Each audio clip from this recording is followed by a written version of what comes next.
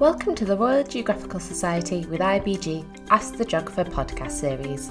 I'm Laura, and in each episode we'll be meeting a geographer to discuss their research and where geography has taken them.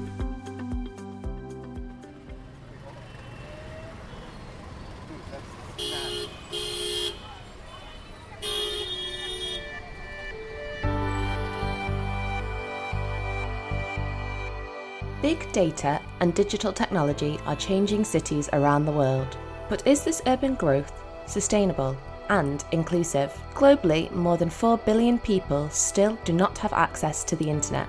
Bridging this digital divide is crucial and is being addressed by Sustainable Development Goal number 9, which aims to build resilient infrastructure and sustainable industrialisation around the world.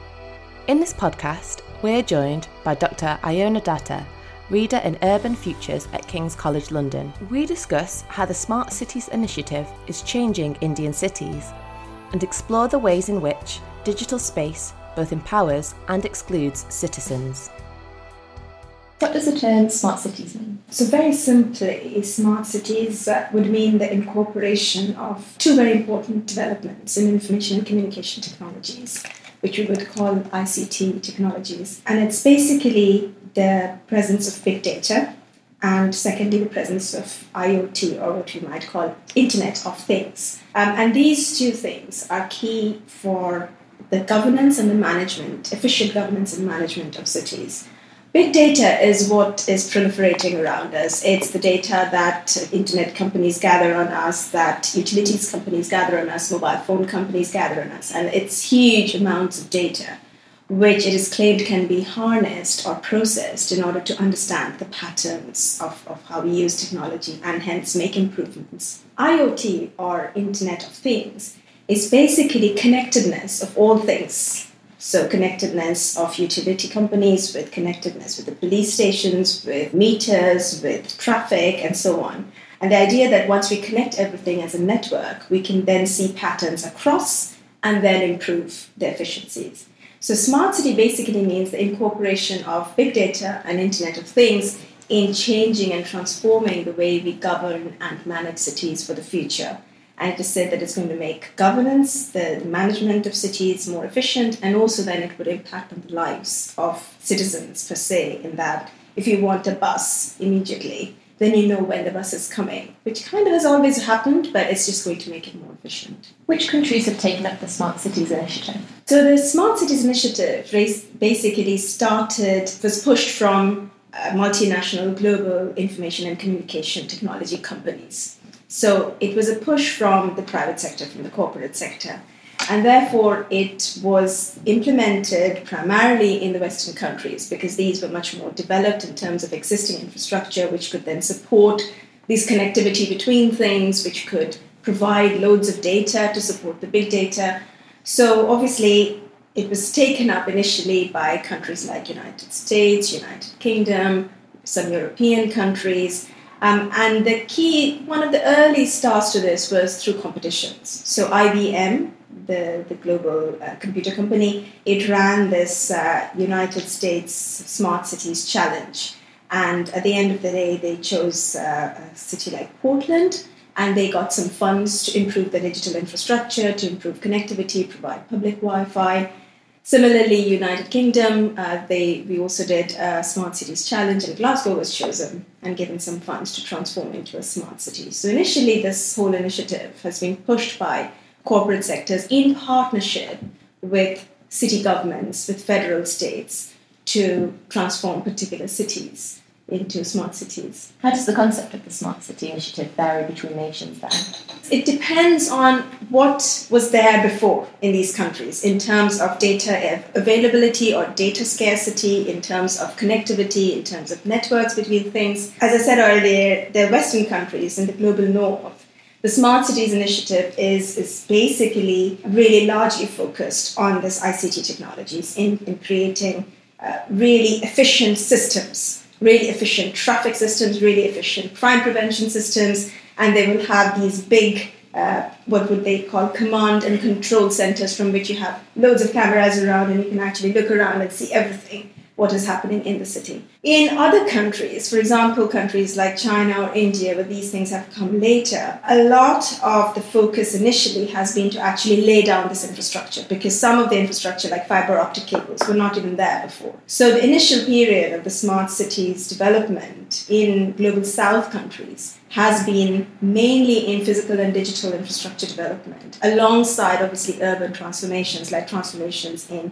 areas of cities, improvements in public spaces, improvements in public Wi-Fi, and so on. In other countries, for example, like South Africa, smart in a particular way already was there. So there was already a use of a lot of digital technologies in providing, let's say, better water connections even in slums and low-income settlements. There were places where smart metering, or trying to see how citizens would use the online portal of the cities, would allow for cities to understand how people use digital technologies. So kind of small interventions and small initiatives were always there for a very long time in countries like South Africa.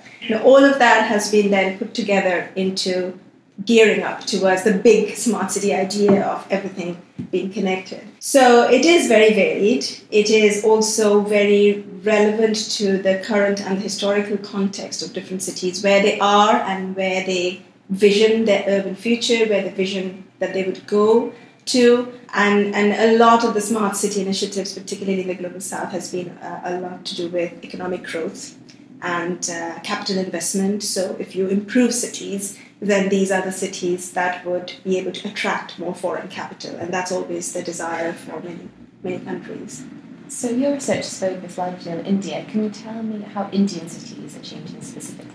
In terms of India, I've already slightly mentioned India before. One of the more recent, very big, ambitious schemes in India is called the 100 Smart Cities Challenge. And this is run, again, by the Indian government, but also in partnership with Bloomberg Philanthropies and several other bigger think tanks, global think tanks, and then, of course, supported by the corporate sector. The key idea in India's kind of vision for the future, vision for urban transformations in the future, is that they will build these 100 smart cities across the country. And each city would get a bit of money from the state, from the federal state.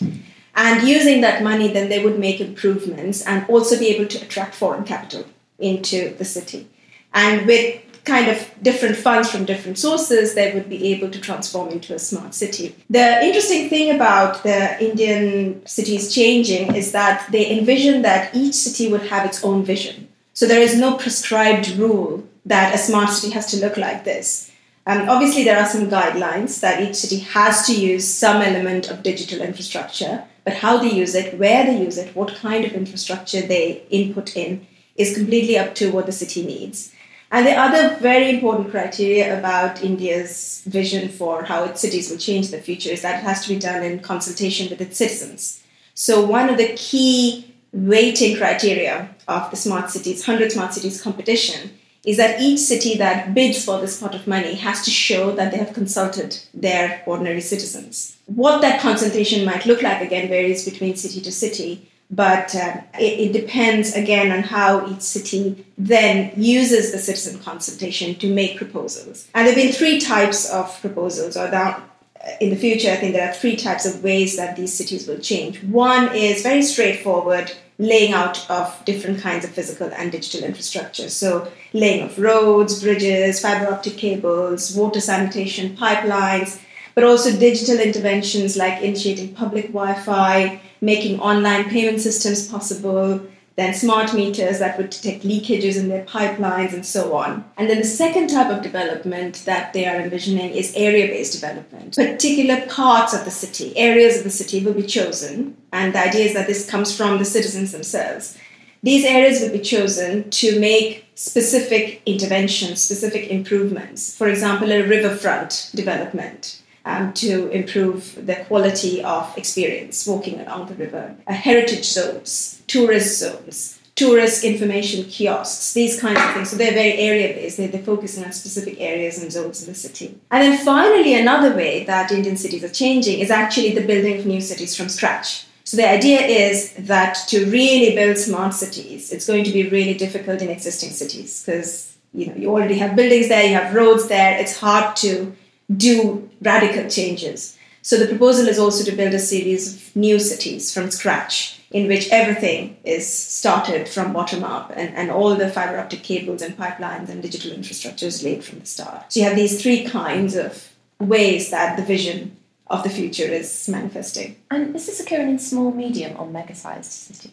The 100 Smart Cities initiative is very interesting because it focuses a lot on small and medium-sized cities. And this is in a way also reflecting a global trend because there has been several research that shows that larger metropolitan cities are slowing down in growth, but it's the smaller and the medium-sized cities that are rapidly growing. And I think the Smart Cities initiative sees that as the opportunity in which if these are rapidly growing, let's intervene at this point where we can actually guide the planning of these cities in a more structured way and therefore also initiate the digital changes that is desired in a smart city at the same time. So actually out of the 100 smart cities, quite a high number, around 60 or 70% of it, are actually outside of larger metropolitan cities or towns. It's mainly the area-based development that is focusing on the megacities, whereas in the smaller and medium-sized cities, it's more larger scale development across the city, which they call pan-city development, so it's across the city. So will these improvements to digital infrastructure support social mobility and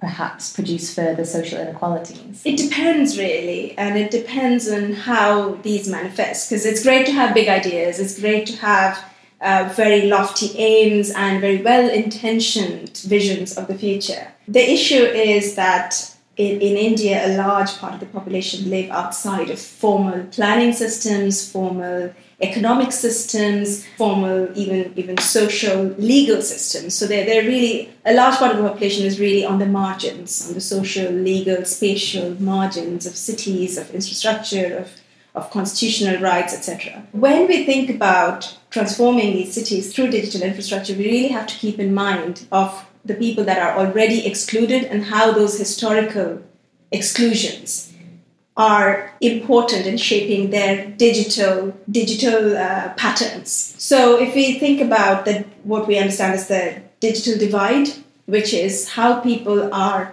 separated from accessing or excluded from accessing digital technologies, digital infrastructures, digital online space, and so on. There's a large part of the population who don't even have mobile phones in India, and they're not therefore able to even access the internet. Before we begin to think about smart cities and how citizens would be involved in transforming smart cities, we have to address the digital divide. We have to try and bring people on this side of the digital divide in which people know how to get on the internet. They have the technology to access the internet and so on. But it's also just not enough to bridge the digital divide, because that is anyway part of the global development goals, that we have to bridge the digital divide. The key thing is, how do people use information? How do people use digital online space?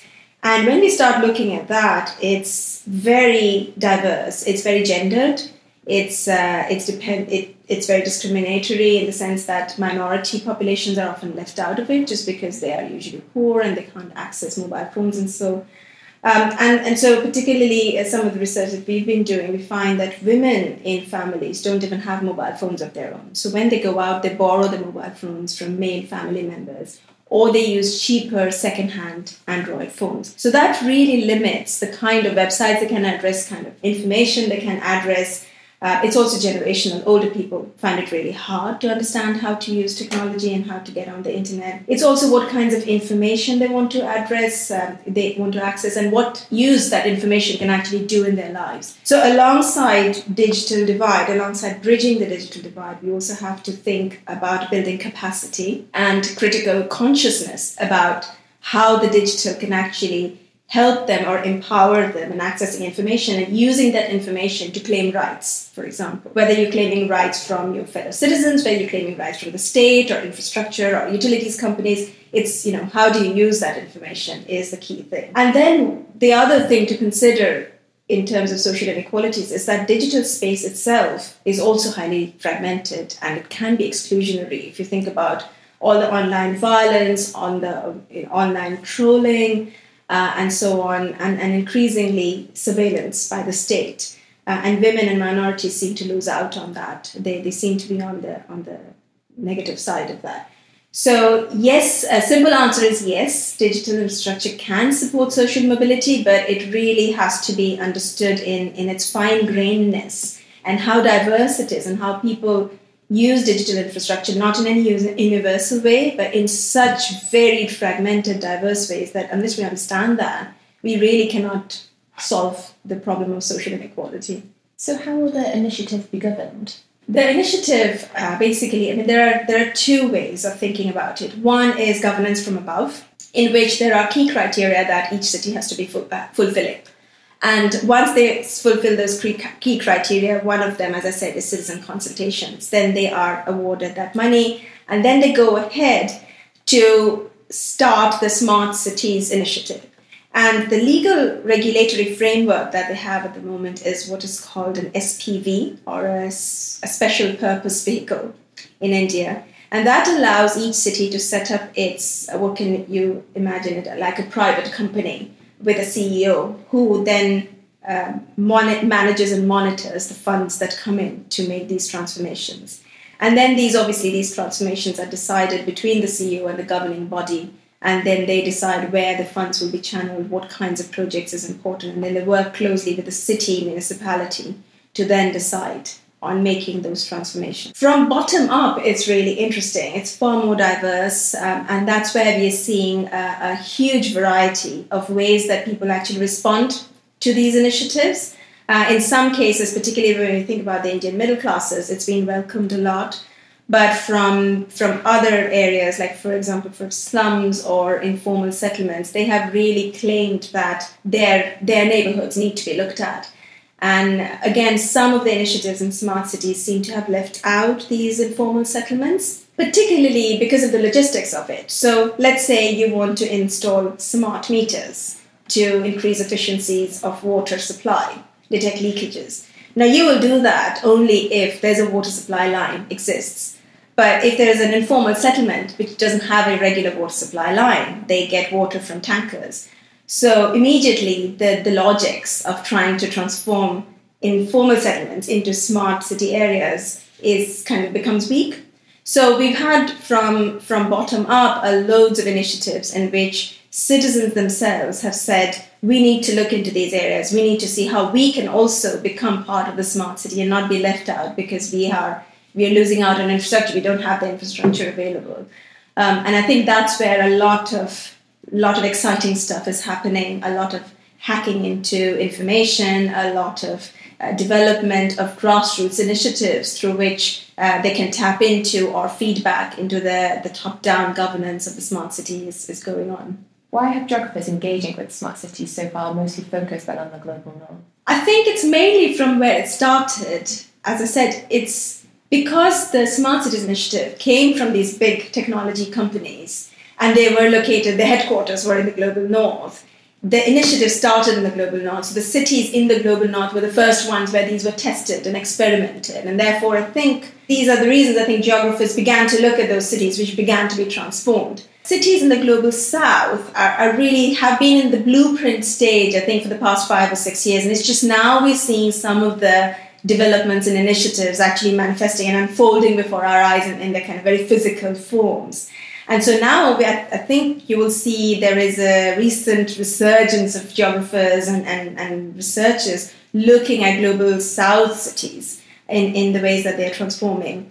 But I think I'm not sure it is because the global north has received precedence, or is it because the cities themselves transformed earlier and that's why they focused. Having said that, I do think that there is a tendency to think about the north as the kind of wellspring of or foundation of the knowledge that came about urban transformations and cities.